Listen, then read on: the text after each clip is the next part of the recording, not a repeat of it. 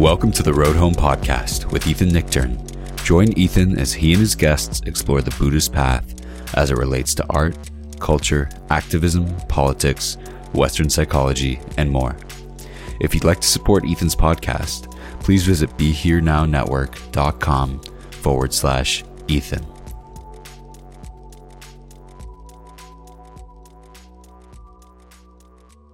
So, hi, everyone. This is Ethan Nichtern for the Road Home Podcast. I'm really excited to be here today with an author and Dharma teacher whose work I've been following for a little while, Osho, Zenju, Earthlyn, Manuel, whose new book I really have been reading and loving, The Shamanic Bones of Zen.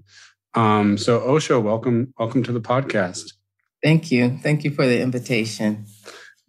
So before we start recording, I told you that my first question, especially when it's a Buddhist or Buddhist person, is to ask about how you got into meditation or Dharma. And that led to a long conversation about names and titles. But you talk about this in several of your books, but can you just give us maybe a shorthand of how your journey with Zen and Dharma began? Okay, so it's always an interesting story for me. I always kind of, in one way, it's like, I don't really know how to swim, but I will jump into deep water. And so every gateway has been deep water. And I didn't really have an interest in Buddha or Buddhism like a lot of people that I know did. I had no idea who Buddha was or what Buddhism meant. I would hear people talk about it. And this is when I was a Christian and when I was... I also practiced some African religions, but I actually was introduced at 11 years old through the Soka Gakkai because they used to be in a shopping mall. And that's the first time I really heard about it. And it sounded very interesting because I was always interested in new things and anything to not have to go to church sometimes. So, so this might be an interesting place to do. So I ended up maybe 30 years later, almost 30 years later in Nichtern Buddhism and Soka Gakkai International, the lay organization, which is separate from the priest organization. The Nichiren Shoshu. So I practiced there. Some friends were practicing and I didn't ask to go at all. I was not interested. And they brought me, to a meeting and I went and I was afraid of it. It looked like a cult and it wasn't. And I was there for 15 years. And then I found myself in a 3-week intensive. And I remember just walking in the Zendo at San Francisco Zen Center and realizing I had left Nichiren and that I really, they chant there quite a bit. It was a great practice of shamatha concentration. And I left. I was a leader there, but they don't have teachers, they have leaders. I was a leader there. But I left kind of energetically. I didn't say I'm leaving. And I wanted the silence that Zen offered. And of course, is always this path of seeking transformation and healing from one's suffering. So that's kind of always the obvious. But mine felt like a collective, more of a collective search or solution, collective transformation and healing for not just people who are marginalized and oppressed, but for the world. I think I was always interested in that. And drove me into activism as well, religion and activism. So I'm wondering, because you talked about jumping in at the deep end, which, my studies of Zen, I've been to the San Francisco Zen Center or Village Zendo here in New York. It does feel like, you could say the same thing about Tibetan or Tantric Buddhism, but it does feel like Zen and the Japanese Zen lineages do have this quality of you jump into the ritual of practice of the deep end. So what was that 3-week intensive like? It was crazy. It was ridiculous for it to be the first thing for me to do. I did not know that they had one day sits. I had no idea. That's how new I was. And here I was. It was recommended. So I guess the person who recommended it thought I could do it. So it's modeled after their Tassajara schedule, which is very intense. And I remember struggling in the Buddha hall, sitting on the floor, I think, trying to learn how to tie my bowls, for oryoki. And I was the last one there, and I was there at least an hour after the class, still trying to figure out how to tie my bowls. And so I got it. I wasn't going to get it in that moment. But it felt, as it was moving along, that ultimate silence day after day after day, even though we did have classes and we had Dharma talks, and you could get a practice discussion or interview as in some people's traditions. And I just found so much about myself, that what I was holding in my heart, that before then I saw as anger and rage. And during the 3-week intensive, I found that it was grief. And a great amount of grief. And so the healing and transformation and being in a collective space, but not talking, just breathing together, our lives, moving that way, just created an environment I've never had before. I was just, I had meditated by myself, but in community, it was different. And then having the schedule. So I came out of there changed. I still see and feel that change. Can I describe it completely? Not really. People who saw me later were like, wow, you could see what happened to you in 3 weeks, like in your face. And that's like, oh, so maybe finally, all that pensiveness and whatever I was holding, maybe that was gone. I don't know. But I felt different. And so I kept at it. Yeah. So the themes of your writing and your story as both a Dharma student and teacher that I keep picking up on, especially in your earlier book, The Way of Tenderness and The Shamanic Bones of Zen, is your experience in the Black church is a big part of it. Your life as a scholar, right? And so there's a lot of scholarship in this, and seemingly like what other scholars missed about the history of Zen, or Western scholars you feel have maybe missed or not fully acknowledged about the history of Zen.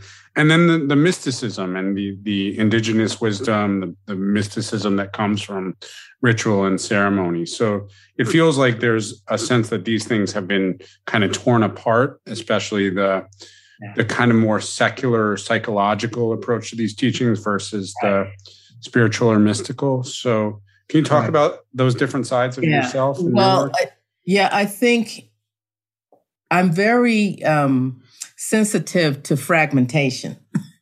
I think I am a person who sees everything whole. I think I always have, seen a whole within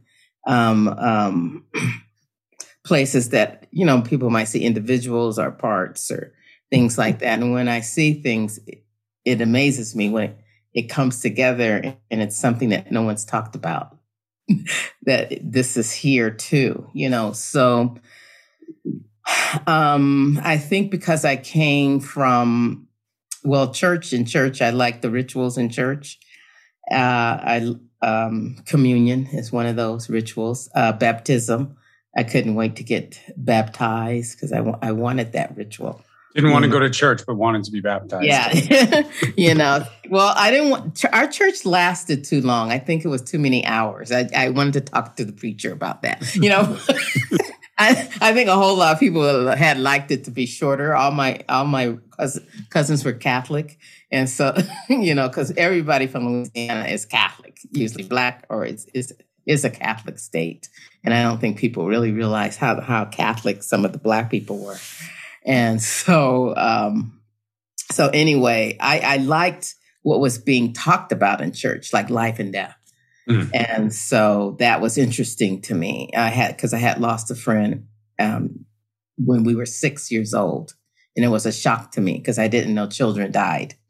And I think it perturbed me and still does today. That I still have that feeling like, oh my God, I could die at any time. So I think that also doing ritual and ceremony in indigenous cultures, African and Native, helped me when I got to Zen to be there. It was easy to be in that 3-week intensive because it was like you walk into the Zendo, you do it this way, you bow that way, you eat this way, you chant this chant. And that was just what I knew already. So it was very easy. I already had a concentration practice from Nichtern and chanting. I already knew how to chant in that sense. So it was a fit. It was an easy fit. Now, they weren't talking about the Zen as a ritual or ceremony. As a matter of fact, sometimes it felt like I could end up in the principal's office for not doing it right, or something, like people would get very angry. Oh my God, why are you going that way? And I never, it was kind of comical to me, that part, that was, I understood the intensity, but the intensity was out of context. It was out of the context of reverence. It was stuck in something, and I could see it, and sometimes felt, and I have done that, protected some people from it because I said, oh, they're going to get in trouble, and I just wanted to protect them, in that practice. For me, when it happened to me, it was just funny. I would end up laughing. That probably was perturbing to them. Like if I didn't cut the carrots right, or, I would just kind of just chuckle in the kitchen, chuckle at myself or bow too many times. And I would just laugh. I thought it was funny, if I overdid it, but for some people, it could end up feeling like they're being disciplined and are they in the military or something like that, which is there. Yeah. And that feeling is there. And that's why I wrote the book, The Shamanic Bones of Zen, because I felt like even if you don't teach it as shamanic or even say this is ritual, this is ceremony, but that you could feel within the body, the work and the movement was reverent. I think that we would get more out of the time spent there in practice. And I think that with all traditions, all Buddhist traditions, and maybe all traditions, spiritual and religious traditions, but I can't speak to all of them because that would not be appropriate. But so I speak to Zen. Right. And so I think that there probably was a time, I say it in the book, where in trying to bring Buddhism into a country that's predominantly Christian, meant they wanted to probably, and also the New Age coming into existence, wanted to distinguish themselves from New Age witchcraft and everything so they could fit into a culture or society that was Christian. And so I could see how that may happen. On the other hand, I also could see that some of the masters, Zen masters, or any master of any tradition, could have been Theravada too, that they kept some of those rituals and traditions, probably seeing that it might not work for Westerners. It might not be, they might not be reverent with the ritual or some of the forms that are part of the practice. Yeah. Well, this basic fragmentation between the spiritual or religious, and I don't know if you consider those the same word. Some people distinguish between those two. But and on one side, and the scientific or the secular, right? That's a European thing, right? And so then that comes into America, and there's this we say there is, but it says in God we trust on every courtroom. But right, and we trust in God's money. So that's why it's on the money. So and only on the money. So science is as old as all indigenous people. And they even have affirmed that the Dogon tribe in Africa knew all of what was in all the planets without any, instruments to measure any of it. And science is, to me, this is personal, and maybe some other people believe this too. It's just a way of concretizing spirit and affirming spirit and affirming reverence and affirming the mystical and saying that it is so. So now we get little doodads put in our head to see what meditation is doing. So we could write it up and say, this is what meditation is doing without, someone like myself saying, this is what this is what the 3-week intensive did for me, around rage and grief. That, that could be measured, technically. So in one way, it's Western in a sense and secular because it, like you said, been separated from the mystical and the spiritual. But that it is that anyway, and every time I see maybe a discussion around science and Buddhism or, secular Buddhism, it always circles back to the beginning, to the root. It has to circle back to the root. And so are we still interested and are uncomfortable with the practice still, despite all the years that it's been here, still uncomfortable with the bones or the root of the practice or any practice, I'm not just saying. And I do see religion and spirituality a little bit different, but they have some of the same roots as well. So they came from something long ago.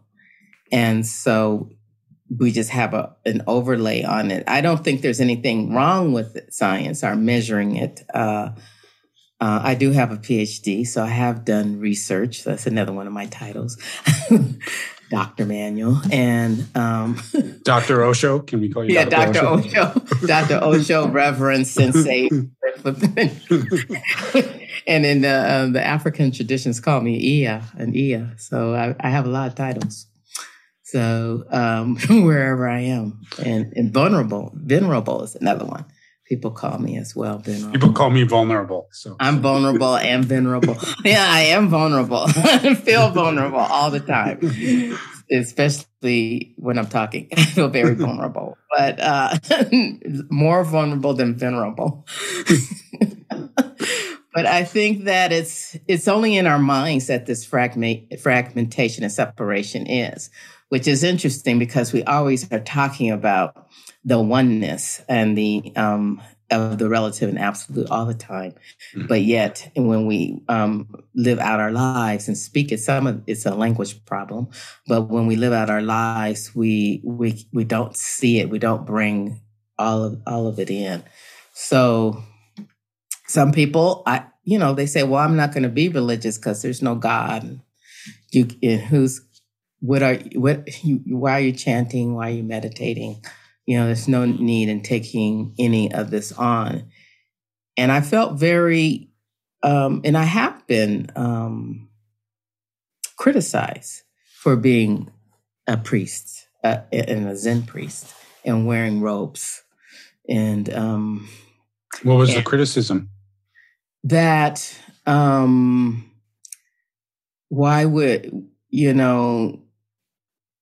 religious people are, forcing people or influencing people's minds into a particular way of thinking and being.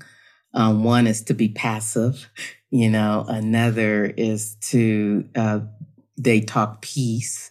And so they're not interested in the world. And people wearing robes think of themselves as better than others. I have even been caught within Zen Center from other students who, come in who haven't practiced, they're new, that I'm part of the corporation of Zen because I have a corporate robe. And all kinds of things. People have all kind of ideas about,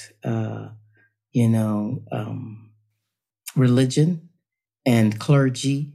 I went to I'm a writer and been a writer and author long before I entered Buddhism. So that's why there's so many books. I'm not just going, I think I'll write another Buddhist book, like we need more and more. I'm just a writer. That's who I am and what I do, what I enjoy.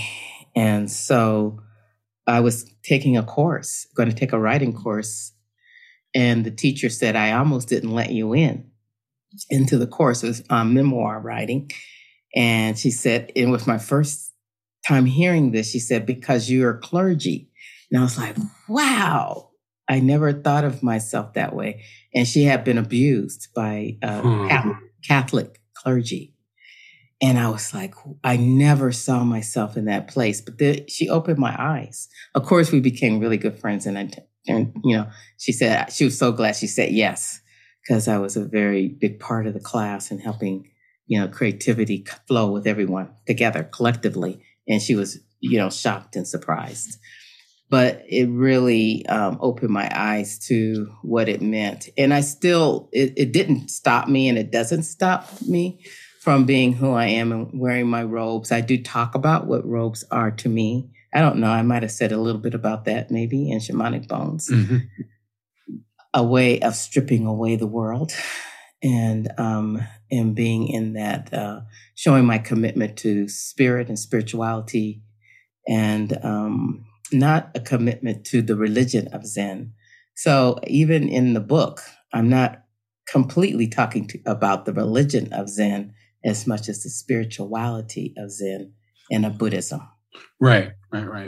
Well, part of what feels like kind of mushed together in that, whatever terminology we use between religion and spirituality and mysticism, like when you talk about sort of an overarching narrative that there is this punitive creator who made you and made you bad, by the way, somehow, a lot of sin. Yeah. A lot of sin. It's like, why aren't we mad at that guy then? Some people are. Right, exactly. But and then in those systems, maybe some people feel that if you have, like, it seemed like you kind of laughed off the various precision and or rigidity of the Zen forms, that you didn't always know exactly whether to go left or right. But if you go ahead. I laughed off the way they looked at it and talked about it, and the way it was felt less reverent and more corporal, right? Punishment if you don't do it right. Like I was in school, so that was kind of funny to me in that way, but not the actual the formality of it was important, but not in the formality in the way they were holding formality, right? There's many ways to hold forms, and every spiritual practice, every religious practice has form. Right. Every single one. There's not a one without. Even if it's a new one you're creating today, it's going to have a form. But, no matter what. So that way of looking at spirituality or religion, like punitive creator, and the forms that would come from that, it's very different from like an indigenous approach where the earth has spirit, a person has ancestors, has lineage. But there are like 10,000 more forms at a Sundance than there are at Zen Center. Like a lot. Yeah. There are a lot of do not do's. Oh no, don't. A lot. There's patriarchy, there's racism, there's sexism, there's homophobia. All that's at Zen Center was at the African communities and in the Lakota communities, because we're all in that world, the same world. So even though the practice speaks to more than indigenous practice, hold this earth as the center of the practice, the forms in which that are built from there, which doesn't, like I said, it doesn't matter even if you're in Wiccan. There is a form built from how you're going to engage the earth. There's a ritual, there's a ceremony, and they all have form. Yeah. And so, but if you do the form without realizing, and we do this in Zen, right? Without realizing there's an emptiness in them if you don't understand the true substance of the form. And what the form is to help engage you more with the earth, which is what Buddhism is supposed to do too. Buddhism is an earth-based practice, and so we're to get more in tune with the earth. Now you might say, oh, you got to get in tune with your teacher. Well, okay, that could be one, as long as the teacher's in tune with the earth, right? And we find out if the teacher isn't, and then you're following something that whatever that teacher is, bringing. My teacher, I don't think necessarily she was in tune with the earth. I saw Buddhism or Zen the way I did, but she was excited and into the forms, and in the ceremonies, it would excite her, and that was interesting to me. And so I wanted to see why she was so happy, and everybody else wasn't, and including myself, like, I don't know if I should be here and that kind of thing. And watching her be so excited about being at ceremonies and rituals, I watched, and she transmitted that to me without a word, without saying a word. It was just watching her, being with her, and feeling into what a bow can bring, or touching the earth. Like Thich Nhat Hanh is touching the earth.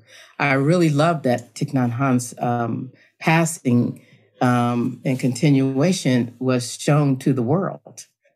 Because it actually, I told my students, I said, I want you to watch all of the ceremonies, all of them, because that is Zen. It's not in a book. It's not in anything. That's it. Just watch what they're doing. That's it. That's it. That's Buddhism, and the words are just there to stimulate us to bow deeper, to make the offerings to the ancestors, to understand life, the nature of life. All of the ceremonies are about that.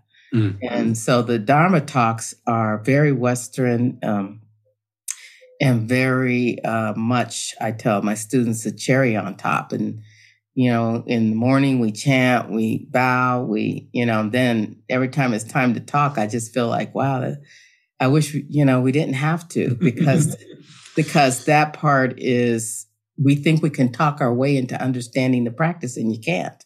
Right, That's why it doesn't work for many. It's like, well, I try to be loving and kind, and then this happens. Do I have to be compassionate to this person, and this person did this and this? That's because everything is in their minds. You can't figure out compassion in your mind.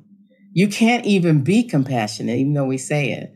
I can't give it to you. I can't be compassionate to you. I can experience compassion, and hopefully in our being together and interrelated, that compassion will spill into your life from my heart. That's it. That's all. If I make an idea that I'm going to be compassionate to you, or I'm going to be loving and kind, that's my idea of loving and kind, my idea of compassion. And so, and you might do the same thing. And then we realize we have different ideas. And I go, well, that didn't feel loving. Or you go, oh, well, that didn't feel compassionate, And we do that. Like, okay, that didn't sound very Buddhist. And I've had people tell me that. Oh, people tell me that all the time. Yeah. That's not very Buddhist of you. And, you're ordained, they really go for you, the juggler. It's never Buddhists who say that, by the way. No, it isn't. But it's brought to the world in a particular way. So I always tell people, I said, do you think Thich Nhat Hanh was a perfect person? Yeah, of course, everybody thinks he was perfect. How could he not be perfect? Oh my God, he was a saint. No, he was a man. Yeah. And I bet you, if you talk to any other people, there was trouble. Yeah. There were problems, Yeah. And it's only real. So I wonder, because you talked about there being, and with our hopefully growing understanding of how all of these systems, influence our world, influence our cultural, economic, political worlds, and also influence Buddhism. Like, I think, you could definitely say Asian Buddhism is completely influenced by patriarchy as a system. And then obviously that, you could say intellectual and Western psychology and whiteness then brings that into the US. But I wonder how that feels like it affects the need for rituals. Like, is it, do the rituals need to change to be extracted from patriarchy, white centricity, or do we need to practice the rituals we've known in a different way? The rituals, there's nothing wrong with the rituals. The rituals and ceremonies are not, unless you make it that way yourself, are not, which we do, and not necessarily oppressive or have patriarchy. And to tell you the truth, all spirituality and religion all over the world is heavy with patriarchy, heavy with oppression, heavy with misogynistic ideas and on and on and on. And so, so what in the world, let's look at that. What has happened in the world in which that the pathways of our transformation and healing are possessed, are seen to be owned by a particular kind of human being, that looks a particular way, so what has happened? And I've been in a lot of dialogues with people around this. Has been, very interesting.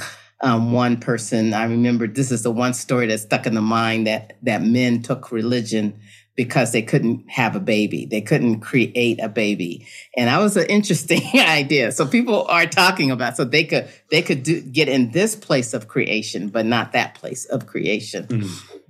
And I thought that was a very interesting idea. It stuck in my head. Another one was that the women gave away the religion. They had the religions in the spiritual past, and they gave them to the men.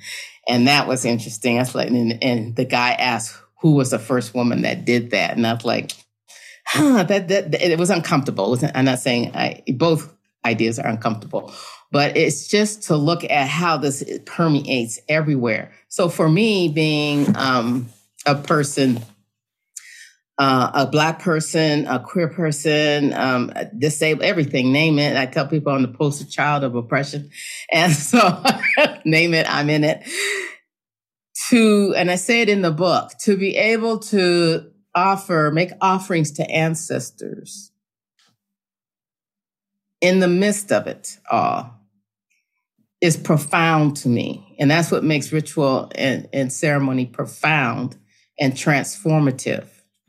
If we're doing it in reverence and if everyone can participate in it. So that's also passing on the rituals and ceremonies to everyone. So that would be a change to everyone, not just, particular embodied person. Mm-hmm. This person's going to do better than that person, mm-hmm. But even if you change the embodiment of the person, say, do they have, you give it to someone who normally doesn't have power or normally are not part of making decisions and changing things, then nothing changes, mm-hmm. in that way. If they don't have input, so as a person that I am, the only input I can have on Zen is to write the shamanic bones of Zen. It's a big influence. That's it. But what if you're not a writer? What if you're not that type and you look like me and you're, embodied in my way? you don't have the opportunity or the privilege to impact, religion or spirituality. So I think that that's important. And then what if you're not the one to impact it? There was a story of this person who was of color, and she was part of a community, and she was one of few, I guess, Black people. And they just picked her out to be the person to help them deal with diversity and, try to develop engagement and more people of color. The person destroyed the community. Because the person was Black doesn't mean that's the person. That's like saying, well, we need more Black surgeons. You're Black, here's a scalpel, go on, do the surgery. Right. And the person gets in there, oh no, whoa, so. I'm thinking of a few Black politicians right now. Yes, okay, there you go. Herschel Walker, Clarence Thomas. There you go. And, to them, it's no difference. To some people, that's okay, they're Black. We do have Black people. So our women, the women have more, patriarchal consciousness than a man. It's just, so really we're dealing with, particular consciousness development and training, and I think there's a lot of training that needs to go on to help even the rituals, even if you include Dharma talk, which it was a ritual. They used to do what's called teisho. Some Zen centers still call their talks teisho. And that's what the Japanese did. They did teishos. And teisho comes from a place of having sat so deep and so long and seeing and looking that when you speak, you're speaking from that place, that divine place. So that it's not a talk. It's a message from the earth. A message from the earth to the people. Those are the kind of talks all of us should be doing, no matter what the tradition is. So it should come from the bowing. It should come from the offering. Yeah. Those words, even when I write, I do sit and try to bring forth that when I'm writing. It doesn't always, I'm not successful all the time, but I try. My best. Yeah. Osho, can I ask a little bit more about ancestors? Because it feels so important. So, and also had a guest on, a friend of mine a few podcasts back, Maud Newton, who's a cisgendered white woman who wrote a very long researched book called part memoir and part sort of social science called Ancestor Trouble. And it's the social science part is about sort of our newfound obsession with genealogy and Ancestry.com, but it's also about really looking through her family ancestry and finding out that she had ancestors who were slave owners and trying to reckon with that. And so, I mean, when I hear somebody from an indigenous perspective, or Lama Rod Owens or yourself talk about ancestors or some of the like tantric visualization practices, there's a sense of it being supportive and kind of like fully supportive of your own being in this moment, that you're carrying forth something good and strong and wise. So you're carrying forth everything. You are also carrying forth slave mentality. You're also carrying forth the alcoholism. You're also carrying forth the murderers. You're carrying forth all of it, and you can't help it because you were born of it. You were born through it. And then I was helpful because people have been asking me a lot about it, and I was thinking maybe I should write a book on ancestors as well.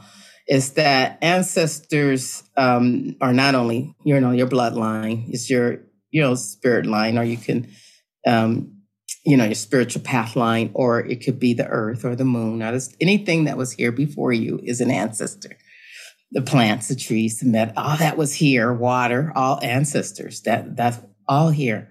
However, we really are definitely caught at this kind of human bloodline, ancestors. And literally, I have some struggle with my own bloodline from Buddha on my transmission to my own becoming a teacher. There's some names I wanted to like cross out, and so, but I didn't. Meaning in the Dharma lineage. Yeah, in the Zen, my own Zen lineage. I wanted to like, I don't want that teacher on there. Yeah. And I know what that feels like. Yeah, so I was like, yeah, but that teacher taught your teacher. So, and that teacher brought something to you. Not the same thing, maybe the things that teacher did that I don't like. I mean, I'm really embarrassed of it. I don't even speak the name. And upset about it. It's still an upsetting thing.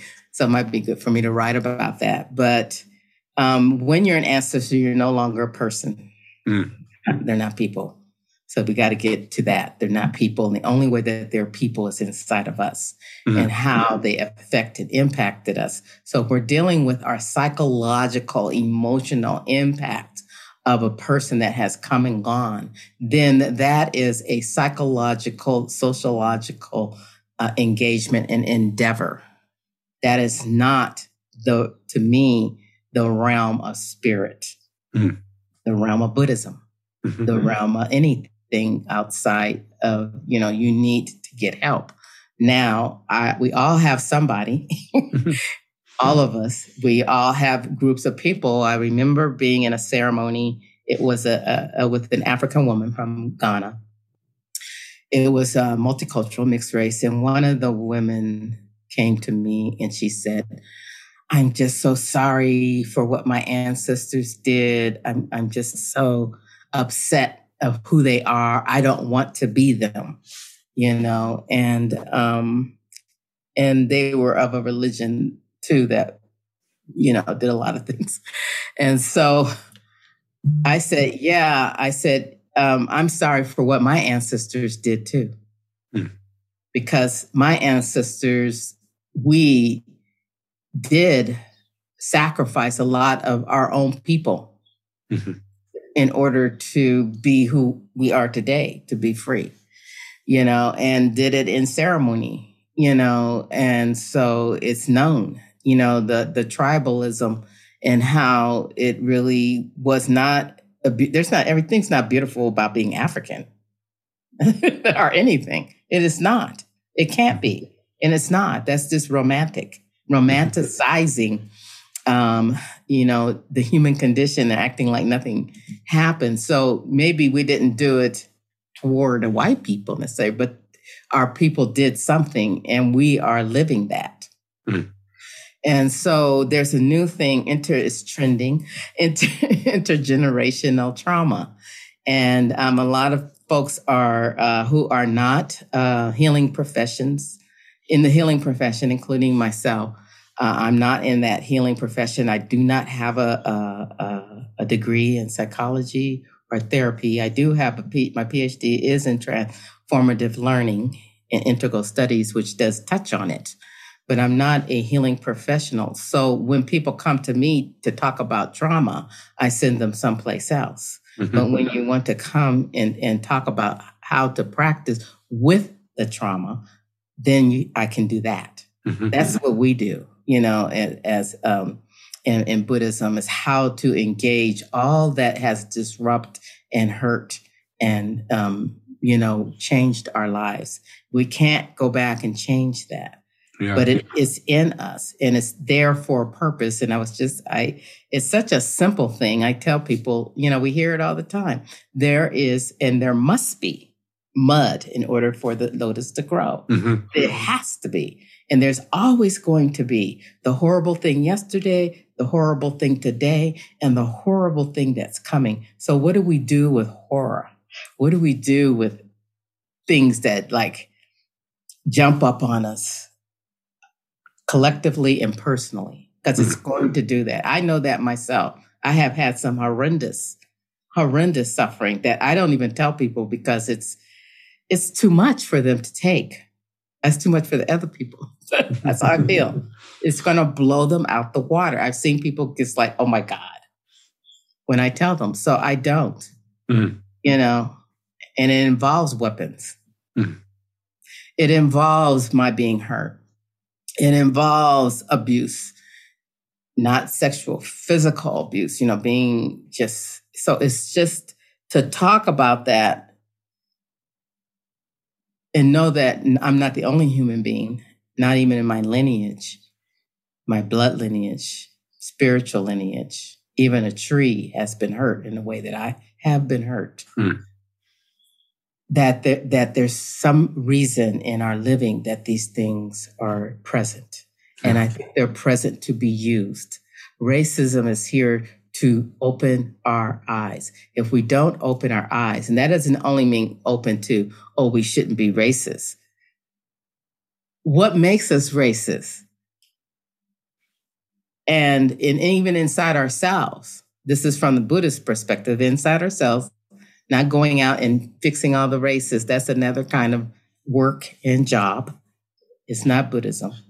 It's not. And so people are doing it, but it's not. That's not what it is. That's not what we're there for. I think we can speak to it, but we're not there to erase it. There's no way I'm going to erase the racism of a 70-year-old institution in which it's embedded, under the wood of the building. It's not my job. My job is to come in and become awake to it and to come awake to the nature of life. So in understanding that, I can see that cycle in human beings, that conditioning in human beings. And I can see that conditioning in myself. I can see the poison and how the poison works, and so that when we're in conversation, we don't dwindle into the same place of pain and woundedness. So one of my students was talking about being hurt by, going into this whole thing about whiteness. And there's so much language around it now. And going on. And our Sanghas are Black. And I said, where is the white person right now? Where is the person? And she said, I said, yeah. Person, she pointed to herself. The white person's in you. That's why you're talking about that. White people. It's in your consciousness, your mind consciousness. And it keeps hurting you, And you keep trying to cut it out. But it's in you. Because if you cut it out, you're going to end up cutting something of yourself out. You think you're cutting out the bad, but there's no bad and good. There just is. This is the hard thing to take in about life. It just is. And so when she got that, there were no white people in the room. It stopped the conversation, right? There was no need. Then she would have to talk about herself. And could she? No, because we're all taught right now to talk about white supremacy. We all can talk about it. Even 7-year-olds can do it now. So that's great. I think we understand it. I believe in critical race theory. Been around long before everyone got upset. I don't understand. I'm not understanding what's happening there, but it's old as Methuselah. It's not what they're upset about. Just okay. But it's like, what is this problem with critical race theory? So anyway, the point is all of this we can speak. And I think we've got more and more articulate about it. And now we're stuck. We're very articulate about it. And now even you go into the Buddhist centers or you go someplace, it doesn't even have to be a Buddhist center. It could be any spiritual place. And all of a sudden, the talk on white supremacy is more important than the ceremony. To me, the ceremony is what's going to transform it, but we don't trust that. Right. Some people say, why should we trust Buddhism? Why should we trust this practice? And it's not why, it's do you trust it? And if you don't, you should go to what you trust. I do believe that. Go where you trust it and you enjoy it. Buddhism is not required. Please do not become Buddhist. It's not required. Meditation is not required. It's not for everybody. You may come awake drumming. So I think it's not important, to me that we come in and then we have to get everything fixed so that we can practice. It's not going to happen. We can't, it's like going into a relationship and fixing the other person before you can have one. You know, okay, I'm going to fix you. You got to get better. So we can be together. Like only one person needs to get better at it, you know, rather than everybody. And so I feel that we're starting to lose ground in that of trying to correct something that's deep in the earth around the world. You know, the Black people did not get were not allowed to get on the train in the Ukraine, you know, right. So, you know, it's everywhere. So it's something larger than ourselves, but how can we use it? Do we become hopeless and helpless? Or how can we use it to come awake, to see? And do we trust that an individual can affect the people around themselves? Like if you came awake and I came awake, not understanding, we both of us can talk white supremacy. We could talk it, but what did we come awake to in our experience of it that changes how we are? Not that we're more smiley or we say hello more to, you know, Black people or whatever, or, you know, we're like, oh, yes, I love, you know, people who are transgender, you know, not that, but something deeper than that. And we're not there yet. We don't know what it is because we keep stopping at this place in which we think we know how to do it. Our strategy of loving kindness, our strategy of compassion, because we stop there. But the only way to get past it to me is in the ceremony. I can be in ceremony with a person who I may not even know hate me. I may not even know. They might be bowing right next to me because that's what we can do. And that action, and when we bow together, that action can change the moment. Mm-hmm. It actually can change the moment. Now, we may have to do a whole lot touching the earth, you know, for it to change. And we may be afraid of the change. We may be afraid that if we change, somebody's going to get, taken off the hook. We've heard that story. You want to keep people hooked to make sure they know, you know, you're not going to get away from it, you know, but that's a lot of work to keep a wiggling fish hooked. So, Osho, maybe one final question, because you have a lot of people, especially I think over the pandemic, starting, you know, a meditation practice on their own or maybe in online spaces. Mm-hmm. Is there one, like, do you give people, obviously, you know, coming to a Sangha and participating in ceremony, but if somebody wanted to just start with one little piece of ceremony, say in their home practice, is there one way that you give an intro to ceremony? Like, is it bowing? Is it having an altar or shrine? What's the first step of bringing a little more ritual into a person's practice? The first and foremost, and this did get transmitted, that's what I said, what actually did get transmitted, you know, that to everyone, the Western world, which, yay, you know, that the main ritual that got transmitted was meditation and is meditation. It is Zazen. So the first thing is to sit upon the earth. And that's what the Buddha did. The living Buddha sat upon the earth, and all the Buddhas before him, and they were all genders, sat upon the earth to receive what the earth had. So when you sit in your house, you're not just sitting on your pretty cushion or, you know, oh, this is great. You know, I should do this for 45 minutes. No, you just sit. You may grow into 45 minutes. You may not. When I first sat, it was 5 or 10 minutes.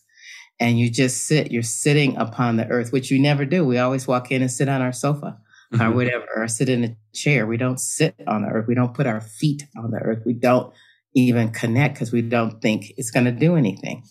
You know, we just don't really feel that. But that is the first thing. The next is to make offerings. It doesn't have to be an altar. You can actually just put an orange and a candle, and that's it.